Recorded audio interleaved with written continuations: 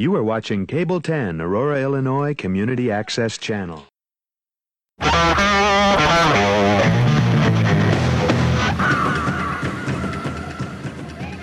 Hello, Carnies, and welcome to our latest edition of Sideshow, where we break down, once again, the Paul Lynde Halloween special. Part 7. This couple days after Halloween, so everybody should be waking up from a sugar coma now. Or not. I'm not ready to be up. But this is Jacques. I'm Joe. And today we have our friend Jonathan. Hi. So Jonathan, we've run into recently, is the end-all and be-all of Arlington Cable. Isn't that their title on the card? What is the exact title? I thought it said King of All I Survey. I thought it said Second Coming. Yeah, exactly. God's other son. I think my coworkers might think that's what I want to put on my card sometimes. But I'm the production manager at Arlington Community Media. We'll give a little backstory to how Joe and I became friends in the first place, or how we came to know each other. I think. Yeah, this is sort of an origin story for us. I think friends is pushing. Yeah. I was I had a band, and I found out that this is way back in like the early 90s about a magazine that tracked music video play, like Music Video Play. It was a spinoff of CMJ, the College Music Journal. Mm-hmm. And I was a film major at a school that we'll get to in a bit. And and so I had access to great film equipment. And luckily our band had a couple people who were really working professionals in the film industry in Boston. A guy, Greg Narkunis, who, sadly passed away, about maybe 15, 20 years ago. But he owned the best 16 millimeter cameras in the entire state. And that's no exaggeration. He had a company that rented them. On weekends, he would shoot real music videos for us, which was funny. We didn't have money to go into a studio and do like proper demos and recordings, but we had the best music videos in the city of Boston. At the same time, bands like Dinosaur Jr. and the Pixies are putting out videos. Our videos looked great. Who the hell's going to see them? So somebody told me about cable access. So I started a cable access show out of Lexington and became part of the charting services, where weekly you had to put in your playlist and all this stuff. And I was able to find out, like, all the record labels would send you tons. Like every week I would get 30 music videos. We would only play 2 or 3 or 4, and we did the show every other week. But I had all these 3/4 that I would then tape our stuff on, call all the other access things first around Massachusetts and then around New England and around the country and say, hey, I played in the band under one name, managed under the other, and said, hey, I produce this show. There's this band I like. I kept our videos short, so they were only there were all these punk songs that were 60 seconds, 90 seconds long. It's like, hey, can you just roll the credits over them as long as you reported it? And we started getting reported like as a top 10 video on a regular basis, and the label people who were friends with us like, how are you guys? You don't have an album and you're charting in the video world. And then while I was doing that, the guy who ran the station, the U of Lexington back then, says, hey, there's these kids trying to get this show off the ground. Never did. And it's pretty good. You want to, check in on what they're doing and see, if you got any suggestions. And then that's how I met the young Joseph. Yeah, my friend Jim, who we all know and love from this podcast, myself. To know him. Is to love him. Thank you. And to love him. Is to know him. So Jim, myself, and another friend of ours named Steve, we had a show back in 94 on Lexington Public Access. We called it Formal. Actually, Jim called it Formal Edition. That was Jim's one contribution to the show ever, is just naming the show.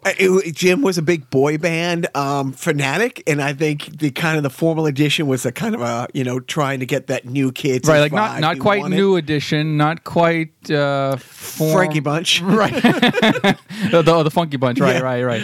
But so we tried to do sketch comedy. It was more like a sit down panel show with some guests, not unlike what we're doing now.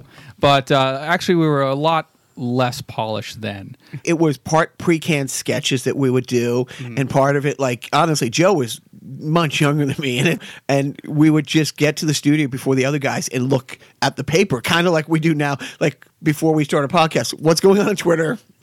What did Bloaters do? Let's talk about that. But we had a news segment, and it was a lot. You shouldn't have that much fun. You know what I mean? And we did. And I don't know how many episodes. 20. I came in on episode 3 or 4, 4 or 5. Right. And then the Misty's Kitchen ended up getting, I don't know if syndicated is the right word, but all the other cable stations around the state were like, can we use this? Can we get like Yeah, that's syndication. It was great, and it started to go all through like 26 different stations. We ended up sending tapes to. Did So you mention that Misty's Kitchen was the name of the show? Misty's Kitchen was the name of the video show after my dog Misty at the time. One of the best opening credit sequences, I gotta say, in the history of cable access. But it was a lot. It was so much fun, and the music show helped me get my band to LA, and the comedy show actually opened some doors out there. And Joe came out to LA at one point, and now we had a lot of, we're not going to get to name dropping things, but we had legit celebrities do our skits, do our show, real people like, in the production world. Butch Patrick. Charles Nelson Riley. Oh, I wish. So it's funny that the cable access thing led to a real career outside of the area. I got Joe out there too, and like I said, it's funny that we circle back. I'm back here for the first time in like 20 plus years. Joe and I decided, well, let's do something. Do we start doing stand up? Do we do a sketch show? And we're like, we're kind of old and lazy. What's the path to least resistance? Like, let's do a podcast. But then a lot of people, friends and friends of friends, wanted guests to come on, because they don't want to hear Joe's voice and they really don't want to hear my voice. So they're like, you should fill some time with other people. One person, my sister, said, hey, I just read this book. I've seen this local comedian, great guy, a working comedian, like not a household name. And, she said, I know I have Steve's number. I can put you in touch. And I'm thinking, oh, okay, well, let me look the guy up. Look the guy up. And the first clip that came up was from your show, one of the shows at your station that you work on. And truly, I'm like, this isn't cable access in 1993 out of Lexington. Right. First of all, it's in widescreen. Yeah. and HD. You're right. Studio, like a real studio audience. I mean, yeah, sure. We have our own studio audience. I mean, that's not really that hard to do. I should get one of those for the studio. but really, it's I was amazed. It was the production quality, and then, like anything else on YouTube, the link, you fall down the rabbit hole next to it. It's like it takes you to the next clip from the show, and the next clip. It's like, wait a minute, they had Lenny Clark, a band that we've had on our show, The Rationales. It's like they have The Rationales, and I was truly blown away. So we reached out. Jonathan made the mistake of answering the phone and telling us we could come and have a look around, and that brings you to our humble abode. Well, I'm very glad to be here. And now let's get into your journey from. Now I went. Don't want to brag. Fitchburg State College, which at the time was the largest state college in the town of Fitchburg. Not a lot of people know that. And you went to... I went to Fitchburg State College, but then I graduated from Fitchburg State University. Right. See, were you able to transfer the credits over? I would say it was easy, but So we found that we had a lot in common, and then we talked more and more. So we wanted Jonathan to come in and basically bring us up to speed on like the workings of a station and how things have changed since like Wayne's World and our little experience to where you are now. Yeah, well, community media, as we like to call it these days, has grown up from the cable access or public access most people think of. And actually, if you think about YouTube and the internet and even Twitter and Facebook, video has only gotten more and more important and larger, and people are kind of stepping away from those large media conglomerates to form their own personal brands, to share their own stories, connect with people on a personal level. And that's what community media has done since the beginning. So it's really great that community media has actually grown with the advent of the internet and all these YouTube streaming sites, because there's more of a demand. We can provide better technology. We can train people in media literacy, essentially. Because there's one thing to watch media as an audience and really enjoy what you're watching and just accepting it. It's a whole nother thing to really translate your ideas and translate your sort of personality for the television medium. It's the good and the bad. It's like the barrier to entry is not there. You know, like you used to have to get your message out there, be it a band, be it a musician, be it any just a personality. But now between Twitter, YouTube, and all that stuff. But the thing is, there's still a difference between, you know, two jerks in a basement with a couple microphones and an absolute studio that has your Skype wall, your Kai running. I mean, when your productions. And truly, when we went in, we saw the other things that, you know, Jonathan has going on there. You can't tell the difference just looking up at the screen if it's MSNBC up there, you know, between the eye candy and all the extras. Right. I mean, it's a $2 million studio. You have tons of resources and equipment. I mean, everything from professional lighting to monitors, as you mentioned, chroma key, which has always been fun. And a little corny, but it's great. It's great. YouTube uses it a lot, so you know the convention's kind of coming back in style with abstract backgrounds, professional microphones, and really, I think more so than any of the equipment and the thing that makes community access centers really special is the training that people come in and the community that's built around it. You're not just by yourself. You're not just kind of walking in with equipment, trying to figure it out on your own, learning over many years. You really come on, you get in and you get onboarded really fast. And our first priority is help you make a pilot, help you structure. What's your show going to be? How's it going to look? Let's get people together to help you make it. Let's get you connected with other people. It's not just a place to rent equipment. It's really a place to find a home and build a creative community. And has that been like that since you've been there, or is that something that you've helped evolve? That has been something I've been really passionate about. Arlington has always been a really great creative town. As you know, it's a large town. It's big enough to be a city, but they've decided to stay a town. We're actually an arts, cultural station in Massachusetts now. That's pretty recent. And when I arrived at Arlington Community Media, it's about 4.5 years ago at this point, we had a great community of media makers and filmmakers and producers and talent. But one thing I really wanted to do when I got there is really make it more of a community. So I started a group called Studio Nights, and it meets on Wednesday nights. It's basically an adult film camp. And people come together. We have free pizza at 6:30.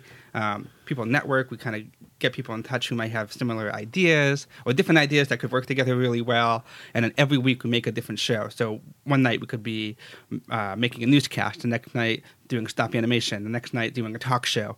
And really, by having that, it gives a way for people to come in, join something right away, become part of a group, have an identity, make some friends. And that's really the important thing, as you two know. Like when you have a buddy to make media with, it's so much fun. So much more. Now, what was the project that you got you jumped on with? Well, when we went to visit Jonathan for our first time at the Arlington Media Studio, I noticed on the wall this Back to the Future poster, but it looked like an advertisement for something that was happening. It wasn't just a regular Back to the Future poster, and what it was, I guess, Arlington Media was one of the collaborators of a larger consortium called Crowdsourced Boston, which I guess was doing their second project 2 years in a row. Last year they had done Indiana Jones and the Raiders of the Lost Ark. Yeah.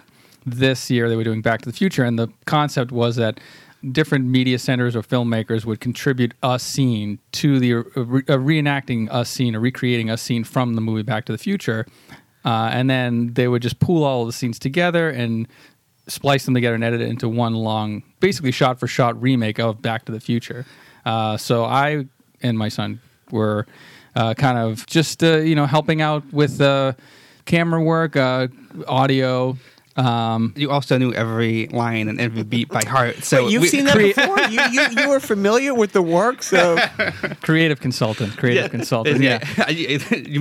I mentioned the project, and I think you had a Back to the Future T-shirt on that day. Right, I left my Back to the Future socks in the dryer that day. I think if you look around here, there's a Back to the Future shelf. There's a shelf, like a whole. It's not just a DeLorean; it's a shelf of DeLorean. Right, it's like 4 or 5 DeLoreans. But so I was very enthusiastic to jump in on and help out any way I could on that project. So I helped edit and but it was a lot of fun and it just kind of introduced me back into the world of video media creation because I took the needle off the record in 1997 when I think we were still using SVHS tapes What a And pain. then- And that was a big That- deal when it went from 3/4 to SVHS. Right. I still have the 3/4 master tapes of our old show from '94. You know, in we a do bin. have an archive station, so if you wanted to come in and remaster those and put them up, you could do a like Mystery Science Theater remix of your show. I might take you up on that. We might want to do that. We may want to archive our show. Public might want to burn it. Right. Exactly, right. Because it's funny because we have a friend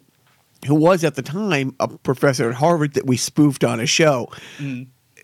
Because it was syndicated, like people at Harvard, his friends, saw it in Cambridge, and here it is 20 years later, and our friend Ross will still be like, "Oh, how's that show Physics Today going?" They'll still, Right. A bi-weekly show for the serious physicist. I won't do justice. Just quickly tell Jonathan what the premise of the show was. Oh, I came up with a premise where it was a sketch where you would have this panel show called Physics Today, and you would have a moderator and two members of the physics community debating or just talking about the latest in physics. And one would be, a renowned physicist, Ross, Dr. Ross Dr. Ross Salowich, played by me.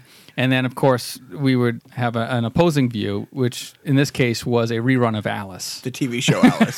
So it's just like it was a total The look on Jonathan's face is exactly the look you usually get when you explain a skit that Joe and I did. Right. Like most there were so many skits that we would do that Joe would pitch that just sounded horrible.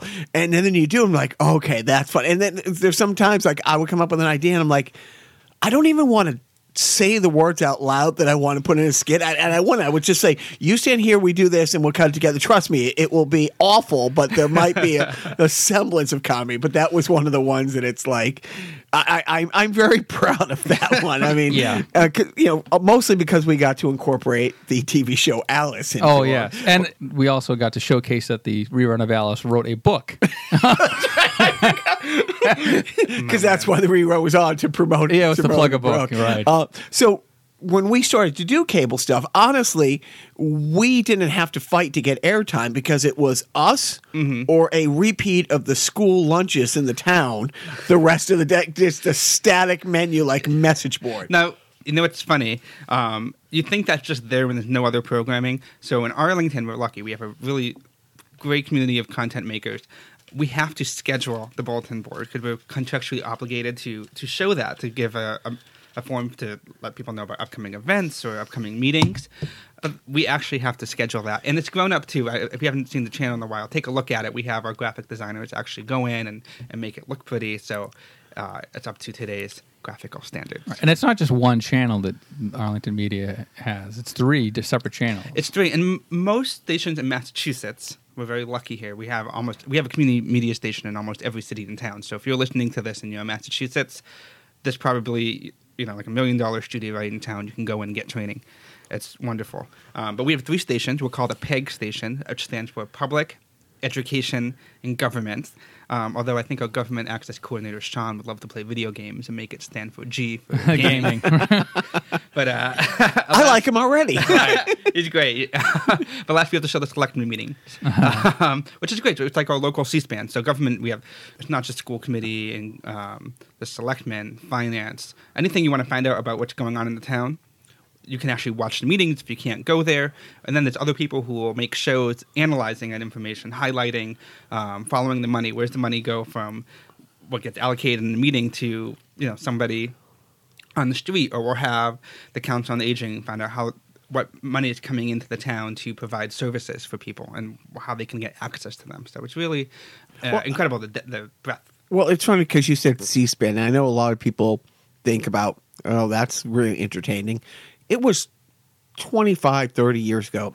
I accidentally ran for office, and in the process of doing that, it became aware to me that who's in the White House is very, very important. But also in your day-to-day life, your school committee has more direct impact on your day-to-day life if you have kids in school or if you don't. There's federal and state things, but on a local level, who picks up your trash?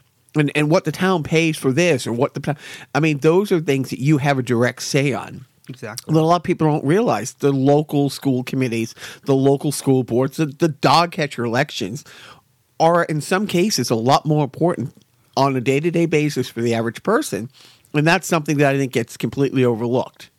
It does. And I think it's interesting, the climate that we live now, I think everything is so politicized. And the advantage to that is that everyone's paying attention. Everyone's really hyper-focused on what's going on, where do funds go, who are making the decisions that affect our everyday lives. But basically, right. you have debates on TV. You can actually watch the meetings. You can hold people accountable. That's really what we're doing. Like there's government transparency. So back in the day when community media started, government organizations didn't want their meetings filmed. We had to fight for that. Mm-hmm. So the people who started Arlington Community Media, they would go in with their portable equipment, bring a whole studio on a cart, on carts. Here comes the AV club, right? Exactly, and fight for the right to be in those meetings, to let the people know what's happening, to have a public record of what debate went into certain issues and how we came to those decisions, and have a public forum for people to voice their opinions and really find out that information. And nowadays we get calls from every meeting, like every committee. We have calls to cover more meetings than we can actually have capacity for. And what's great now is that, now that community media is not just community media, because of the internet, it could be posted on their website and then seen and shared throughout the entire world. Yeah. A great example of that was the Steve Katsos show that we talked about. That's all over the world. It's airing on cable in many different countries. My name is Steve Katsos, and it's my dream to help creative people get their art out to the world. That's why my friends and I have been developing this late-night talk show from New England. To date, our program has aired in 15 countries, all with a budget of $0. That's right, we're volunteers, and we use the power of freedom of speech to create international television shows from a small public studio. And if we can do this, then you can do anything you want to do. Follow your dreams. But it's not just that show. We have a great producer. His name is Alan Kaufman, who does a show called In the Tradition, among many other shows. But that's his flagship show. And recently, he just showed me his analytics of where his show is. His show is all over the world. There's people watching in Iraq, and Russia, and Australia, and New Zealand. It's amazing. It's everywhere. And the average length that people are watching his show is 11 minutes. Which is that's huge. A long time. That's a long time, especially online. And it's great that somebody can come in with an idea or a passion. We can help them get the skills that they need, to give them the encouragement and build a community around them and their ideas, and really help them create something that's seen all over the world, not just syndicated in the United States, but really just have access to everywhere. And it also works on the opposite end, too. We have shows that are topical about issues that are affecting all of us all around the world. And using Skype, we can just pipe in guests from all over the planet to be on someone's local community show. It's like, how are you connecting the global to local relationship? You also have like lots of programs that we saw that, because Joe and I have no lives and we do a lot of gaming. You had some gaming show that, and I don't know, like it was a kid's show, but it was this really kind of cool thing that you had going on. It was great. We have, anything you're interested in. There was a show about, so the kids show.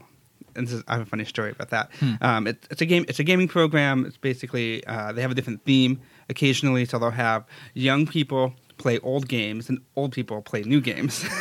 And sort of like the kids don't know how to figure it out. They don't know why to keep dying, and it's really hard. Right. Or the adults who just running around in a circle in 3D. Right. Trying to do it like a first-person shooter.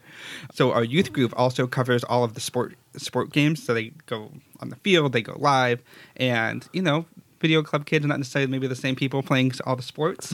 Maybe we are, but we're not. We're filming the games.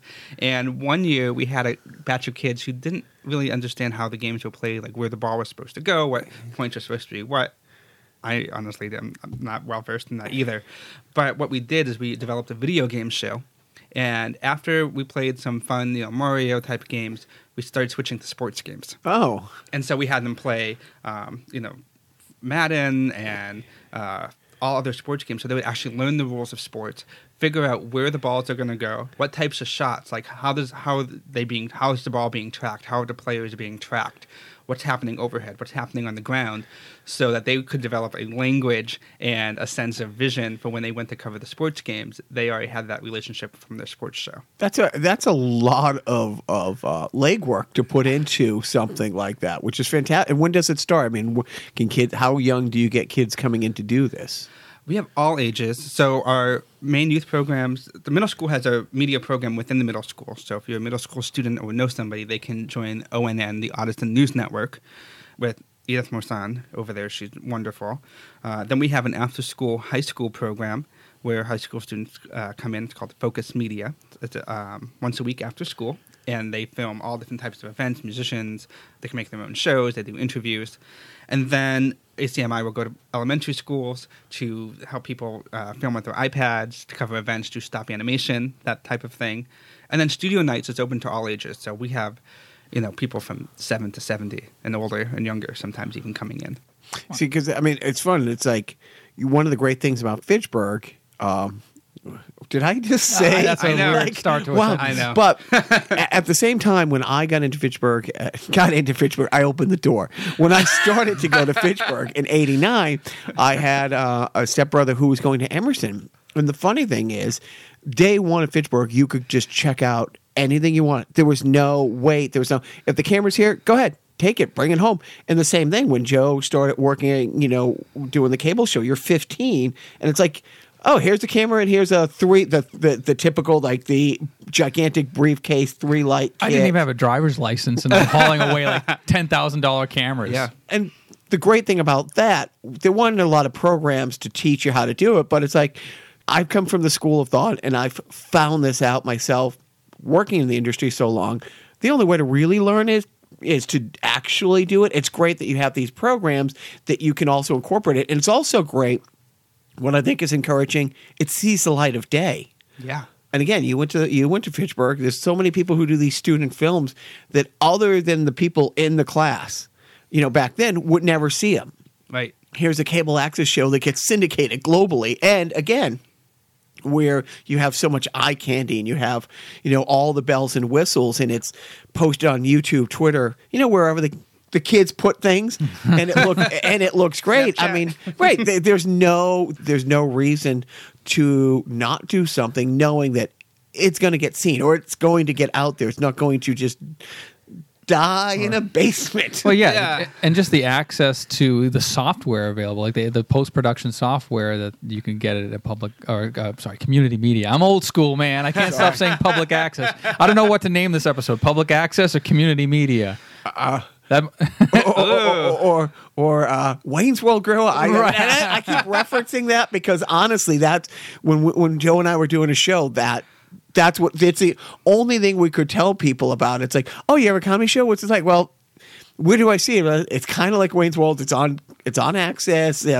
Go to where you see menus for the lunches or the one camera shoot with bad audio and and somebody automatically like accidentally leaving like the autofocus on. So as one person would walk to ask a question at one of these town hall meetings, it would fuzz everything out for about 5 or 6 seconds. I mean, that's what it used to be. Well, think about when people come into community TV, what they're watching on TV, their frame of reference is Game of Thrones and Ellen. Like the bar is so high with what's on television these days that people come into a vision that really is a challenge, kind of bridging what they want to do with the quality that their friends and family and strangers are going to watch.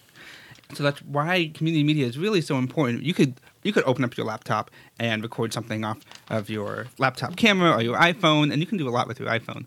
But it's not just the technology. It really is the technique and really learning how to create something and having a coach and having some support. A spotter, basically. Right, exactly. And so that's what community media we really try to do, at least at ACMI, is really set you up with someone who's going to be your coach or cheerleader and make sure you're going to create something that you're proud of and learn a lot as you go through progressively. Day one, we're not going to let anybody walk out with something that's out of focus, that's a single camera. Like you're going to walk away with something that's hopefully even bigger than you imagined and sustainable and connect you with the people that can actually keep you going. Well, and like you've already hit it. The best part that for me doing the podcast is doing it with a friend. And like you said, the whole thing, if you're walking in there, and whether it's just your studio nights where you might know some people you're meeting up with there, or not know people when you get there and come away with ideas for stuff that, again, everybody has great ideas, but in a situation like this, you can go from idea to actually making something happen. Oh yeah, our average time when people come in with an idea to meet with us to when they have a pilot is about 4 to 5 weeks. So you can come in and about a little bit more than a month later have something real. And not just going to be talking the talk. You're going to be walking the walk and having some friends, hopefully, that you can go and make more shows with and have access to equipment. So you come in with one idea with yourself, and you leave with a community, a crew, millions of dollars, and access to equipment, a syndication network, and really just the support to keep going. Like when Joe and I started doing this back then, they were just so thankful to have anything. It seems like now it becomes like you guys have so much stuff. It becomes, how do you schedule it all in? I actually, that is a question I've always had. So when from when I've been there to now, we've, increased, I don't know the exact numbers, but it's gotten busier. Our quality standards have gotten even better. So I actually, just last year, spent a few years leading up to it getting it certified in project management just to keep up with nice. as a PMP, just to really keep up with the flow and figure out how do we reach our goals, satisfy our stakeholders, essentially, the people that are coming into the community and also the viewers, and create something that's sustainable that can keep growing. And so, I came into this world with the TV background, and now I have this whole project management background just to kind of keep up with the workflow and the quality that we're trying to keep up with. So, education, always trying to learn more to create a product. I think it's great, and it's something that's not really, I don't know, like discussed. Like you see, like we were talking about, like everybody has their own YouTube channel now. Everybody has their own, Snapchat, their iPhone. Like they have an instant television network to the 5, like our podcast, like 5 people listen to this, but 6, I'll be listening. Right, exactly. Our newest listener. We'll apologize now. Right, that's how we keep the podcast going, is that we just keep inviting people to join us on our podcast. But now yeah, it's important to sort of like let people know that you can actually do a much better version of your crappy one camera basement show in a studio with lights and people who know how to light things and post-production software and editing software that costs thousands of dollars that you can't afford on your $10 an hour job.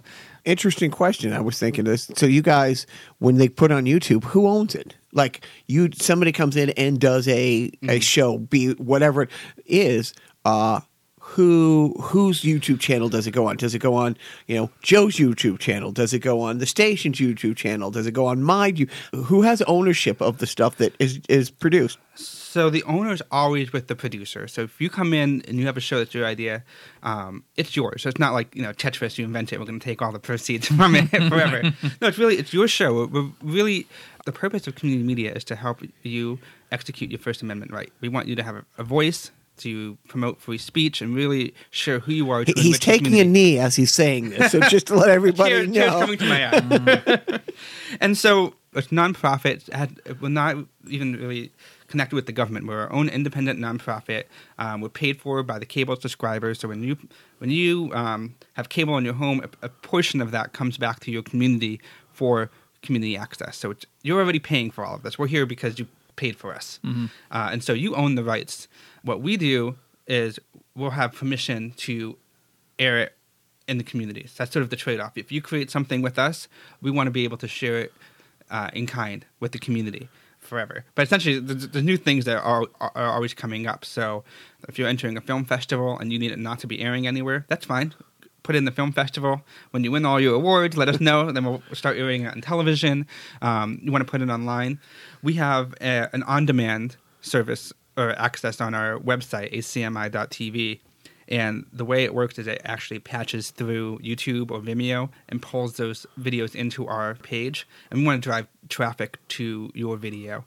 And so we'll have you put it on your own YouTube page, but then we'll route your video through our website. So essentially, we'll get the website hit, you'll get the video view. And now, when you said like some of the shows that you have are seen all over the place, is it just they're being seen in other cable stations? But when you're talking abroad, are you talking cable stations in those different countries? Like at one point you mentioned Iraq. I mean, that must have been online. I think that was a Vimeo view. So somebody had some sort of proxy and gone right. Somebody had a VPN somewhere. VPN in to watch the show, but it's amazing. It's still even made, and syndication is still a big thing. The internet plays into that. We recently have a children's show called Hugh Hanley's Circle of Songs, or Songs from the Circle, depending if it's a concert or a specific episode, they flip. Mm-hmm. And he's made, he's been making a show for years, and now he's decided he wants to branch out of Arlington and really share his product with the world. Concord? Oh, okay. The whole world, the whole entire world. Right. And so we have there's two media platforms to do that. There's Teleview Connect, which is mostly in Massachusetts. It also happens to be on the coast, so I think a lot of the coastal cities pick that up. So what you'll do is just submit your show, give us a description, and we'll post it online, and then other access centers will get a newsletter each week letting them know what the latest shows are. And so if you keep your show to exactly 28 minutes or 58 minutes, other stations can pull it into their scheduling real easily. And then once you're in 4 different towns, 4 different centers, at that point you can be uploaded to what's called PEG Media, again, Public Education and Government, and that's national. And then you can be picked up anywhere else in the country. And how many shows do you think you have going now that are on the PEG network? Well, the Steve Katzo shows on the PEG network, but mostly right now they're on the Teleview Connect because they actually has a pretty countrywide reach already, and there's a little bit more work involved to get the episodes to an exact length and specifications for that larger branch. But we have 3 different shows right now on syndication, and we have more and more people are asking to take it on. And recruitment and new people coming in. It's like, what is the outreach to get people to know what you're doing? Besides doing a crappy podcast. No, this podcast is great, and I never get to be on, like I said earlier, I never get to be on this side of the speaking side. I never get to be on the speaking side. I'm always in the control room, making sure everything is up and running, or sending out emails. It's fun to just kind of come in and well, if you want to edit this podcast, I can just send you the raw footage. And But do you guys? I mean, is there a steady flow of like new people coming in? We have a steady flow of new people coming in all the time. We do outreach by going to town-wide events like Town Day. It's a big festival in Arlington, and we'll try to showcase a lot of our videos, have our producers come in. Word of mouth is a big one. You have one person in your show, they get another buddy to work on the show with you. And then they tell 2 friends. And so on. Yeah, and so forth. Also, we try to have a lot of events. We try to really create events and activities that people will like. So the studio nights, for example, we have a consistent group that's every Wednesday night. We also have a Arlington Public News department. So we have local news right in Arlington, about Arlington, made by Arlington residents. And people come in through that way. They were interviewed on the news, or they see the news, or they're interested in politics and what's going on. So they come in and get trained for the news. Or other events like a Crowdsource Boston. Yeah. We thought that would be a really fun way to get creative people to come in. So we're always looking out for film festivals or putting on festivals. Earlier this summer, we put on a Fido Fest. So it's a dog video festival. It was outdoors and a big screen in the Spy Pond Field. And we had dogs come. They could bring their humans with them to watch the movies they made. Nice. And it was a lot of fun. So we are just trying everything we can. Events, film festivals. And the kids in schools, too. That's a big thing. Yeah. And so you've been with them for 5 years now? Almost. It's been 4.5. 4.5 years. And is this like something, because, again, my friend, I think I already mentioned her, Kim, who works down at the Plymouth station. She's been in cable a long time. I'm not going to right, here. Exactly. But it seems like something that is like, you can get into and have your whole career there. Yeah, it's great. I actually grew up in community media. When I was a kid, I grew up in Stoneham, Massachusetts, so I was part of Stone TV. When I was just a student, I loved it. I would hog the technical director, like switcher, all the time. No one else was allowed to use it. I would just cut between the same shots, even as long as it's like a star wipe or fade to black in the middle of an interview. I loved it. I wouldn't let anyone else touch it. Right. You're like commander of the Death Star there. Like, yeah, I loved it. I thought I was going to warp speed. Right. Pull the lever. And then I got a little older and started to volunteer on their events. And then in high school, I was hired to cover government meetings. And then later on in high school, I was their administrative assistant. And then throughout college, I worked there as their production and training coordinator. I worked there a little bit after college. Then I went off to be a script supervisor. Lived in New York for a few years. Came back. What script supervising for what? Anything fun? Oh yeah, lots of stuff. And I still script supervise from time to time. A lot of Hasbro commercials, toy commercials, independent films, HBO, Showtime, HGTV, like all the major players. It was a lot of fun. But community media is great for work-life balance. I love being able to help people, watch them grow, provide training. It's just nice. It's really great to work with people who have creative vision and motivated by their dreams and helping them make their dreams come true. It's just, I mean, what could be a better way to spend a day working? Do you have this was my favorite show moment? Do you have a favorite story from like any show that you've worked on that you're like, this was great, this was really great? Or do you have oh my God, I can't believe I had to work on that. please have that person never come back in with another idea again. Oh man, pick a favorite. This is corny. It's like they're all my favorite. We say that about our kids, but yeah, right. We really know. We know. Yeah. You know what? The Steve Katzo show is interesting. When I first got hired to work at Arlington Community Media almost 5 years ago, 4.5 years ago, I came in and I've never seen anything like that in community media either. It's really special and unique. And it's on Tuesday nights and it goes all the way basically till 10 o'clock at night. And when I first got there, I was really overwhelmed with the level of engineering and complexity and just dealing with, they have a crew of 40 people and an audience of over 10 and the guest, I don't even know. It's probably close to 80 people there once a week when they're filming. And when I first started working there, I really felt overwhelmed and kind of stressed out and apprehensive about, and they were already 4 years into it. Right, and they were already 4 years into it, and it was really stressful for me. So I guess this is my hate it and love it. So when I first started, I really had a hard time keeping up with everything that was there because there was so much going on. And it really was one of those things that I gained skills and became more competent in the audio engineering and the video engineering and just dealing with people and getting to know them and kind of getting their acceptance. Now it's one of my favorite things that I do look forward to, that I love to promote. But for a long time, it really caused me a lot of stress having to 80 keep up people with that speed. Is a lot. It is a lot of people. But, you kind of grow with it and rise to the challenge, which I think is the whole thing of Steve's show. It's, follow your dreams. And it really... it's one of those things where I can look back and thought this was so much, and now when I go, it's great and it's a lot of fun to deal with people. And it's kind of like I can measure myself. I can measure my journey at ACMI through that show. Right. It's a gauntlet that you have to go through to sort of check to see if this is something you really wanted to do, or if it's just sort of a fancy that you're maybe not that into, or. And the stick-to-itiveness. Like, that's the thing, is you have to keep going back each and every week and stick with it and learn and grow with it. Not like what we do here. We just and it's interesting, like, for my own journey, I grew up in media, making shows, working in professional crews and sets all the time. And working at Arlington Community Media has really kind of made me fall in love. Well, I always still in love with video. Video always going to be my first love, but really just like the project management side and like the people side and basically finding how do you support all of these people with basically free. There's no resources. I mean, we have equipment and supplies, but like how do you support all these people with zero budgets? Right. Making these shows. And I've really kind of grown to love that whole... the production side. The production side and sort of figuring out like allocating resources and people and trying to create aggressive like timetables. So from the day you conceive something to the throughput when it's out on TV, like how do we compress that so we can get more people coming in and provide more resource for the staff and for the community? Just by asking all those questions, it's really been something that's in my own life that I'm very passionate about now that I wasn't necessarily when I came in thinking about it on the abstracting that level. Now, when you go to other towns, and you work with other towns and cables, and quite sure there's like, conventions or gatherings of people with your.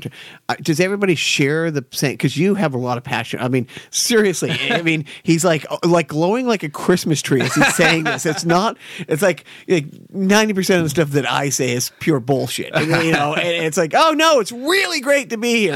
But you're either an amazing actor or you really are passionate about this, and is that typical of the people who work in this field? Oh, absolutely. It really is. I think, the people who work in community media are really passionate about a lot of things. I think, first and foremost, they're passionate about community. That is the first thing. If you don't have a community, you don't have anything. You have a bunch of... It's in the name, community media. Yeah, community media. It really is the most important thing. You have a dedication to, service, really figuring... Like, you're working with other nonprofits, you're working with artists, you're working with people that have creative aspirations or educational aspirations, you're working with other small businesses. You're constantly in the thick of all of these people trying to communicate what they're doing, to try to get more people to work with them, to try to create something beautiful and attractive and ongoing, and to be able to build a system or train people on how to use equipment or connect them with somebody else that they go and create something that's bigger than they ever could have before, or watch an organization grow, or watch an intern even come in and have the theory, but really develop the skills and go in local news, some and other affiliate stations. It's really, I think a lot of access professionals really share that love of watching something grow and helping to seed, all of these different pieces to let things flourish, to get bigger and bigger next time. Because we're always starting with new people. We're always coming in with people who don't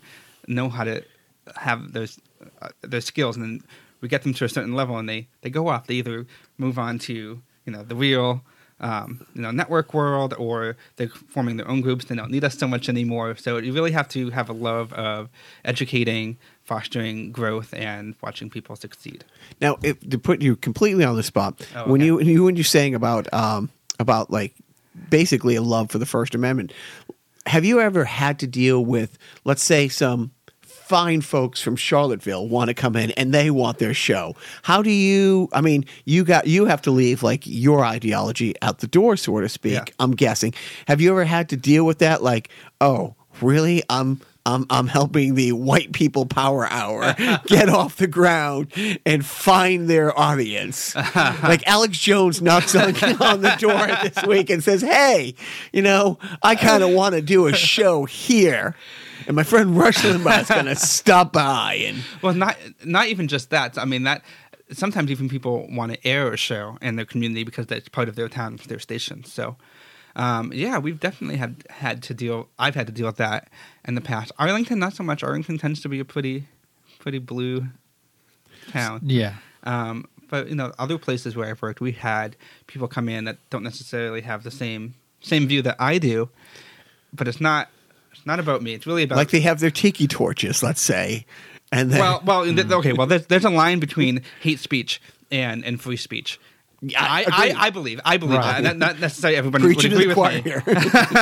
here. But I'm sure that there is sort of like a right to refuse certain. No, Do you have a no shoes, no shirt, no service Right. sign? Well- no, we have we're actually going through and rewriting our user policies right now, as a matter of fact, and we're having these discussions as a staff. Like, what do we decide what is allowed versus what constitutes maybe something that's disingenuous that crosses a line, and I think it gets harder and harder these days to figure out what that is.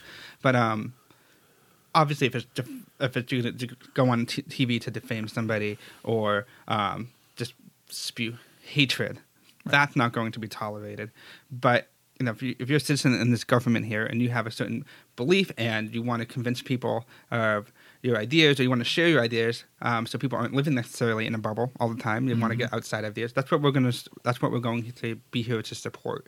And the key thing about community media, it's not my TV station. It's not just yours. It's everybody's. So we have to be inclusive, and that's really important, especially in a world that's becoming so much more polarizing. I think hearing ideas, having discussions, and just listening and watching to people who we don't necessarily agree with is not a bad thing to keep going.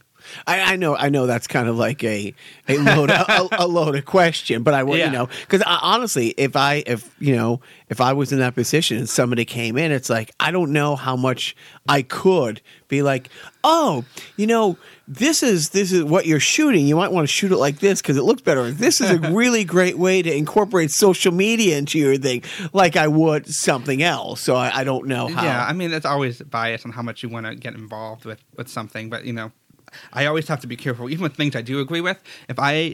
If any one of our if any staff, and I have, just to put out there, we have our executive director Norm and our studio manager, Jeff, and they really are paramount in creating the type of station that we run, and they do a great job, and we get to help a lot of different people.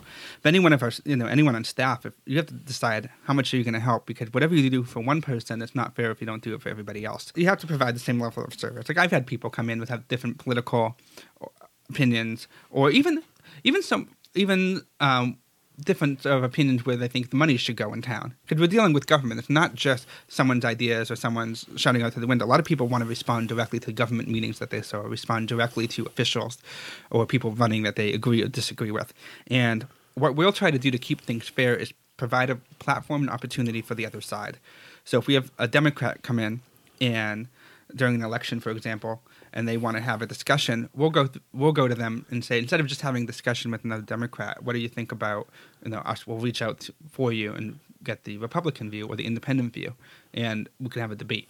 So we really do encourage that. We'll reach out to other sides. Have you done some of that? Yeah, we have. So we actually won a Hometown Media Award, which is a national recognition from the Alliance for Community Media, the whole national community media organization, for state level debates that we've run at Arlington Community Media. So Were they fair and balanced? They were fair. They were fair and balanced debates. Actually, and that's part of what our news and government department really work on. We have a certain allocated amounts of time. Everyone gets a chance to speak. Everyone is invited, and everyone has a chance to respond. And we have moderators who do their best to make that conversation happen. So it's not so much what my view is or what someone else's view or your view is. If you want to come in and put the work and put the dedication into creating a show about something that you're passionate about, and you're open to hear other ideas and open to improving and open to discussing things with everybody else, who cares about my personal opinion? It's really about their personal opinion. How do people get in touch with you if you want people to get in touch with you? Well, you can. Oh, you're talking to Jonathan. Not you, Joe. No one wants to get in touch with us. Okay, well, if you want to get in touch with Arlington Community Media, you can visit our website at acmi.tv. You can also schedule an appointment to get a tour of the place, or do you want to come and just watch shows with us, or learn to make a show, you can call us at 781-777-1115. If you want to email me directly, you can do so at jonathan@acmi.tv. And if you're just listening and you're interested in project management like I am, you can follow me on Twitter at Jonathan Barbado. Could you spell that? Because yeah, so it's Jonathan, Jonathan. It's my last name, Barbado, Barbato. How would if we move the show to your station, how do the defunct sponsors fit in? Are we allowed to keep getting that sweet defunct sponsor money, because it flows? You're highly encouraged to continue that, and I would hope you guys come in and do a TV show version of this. It'd be really great. I don't think the public wants that. I just don't know how we could get the shelf of shame. Oh God! There, because how could we do our thing without green screen, my friend? Okay. Green screen. Or you could just do it here. I have a whole vision. I can picture it now. We'll light your awesome shelves with like blue and red LED lights coming from the bottom. How much electricity do you think I have down here? I have knob and tube wiring, my friend. We have battery powered lights that we can do with some gel. All right. The other thing I wanted to mention is that a lot of three of us we have a lot of production skills and production experience. I mean, you kind of built this whole studio down here, and you've been out to Los Angeles, and I've had my whole life in media.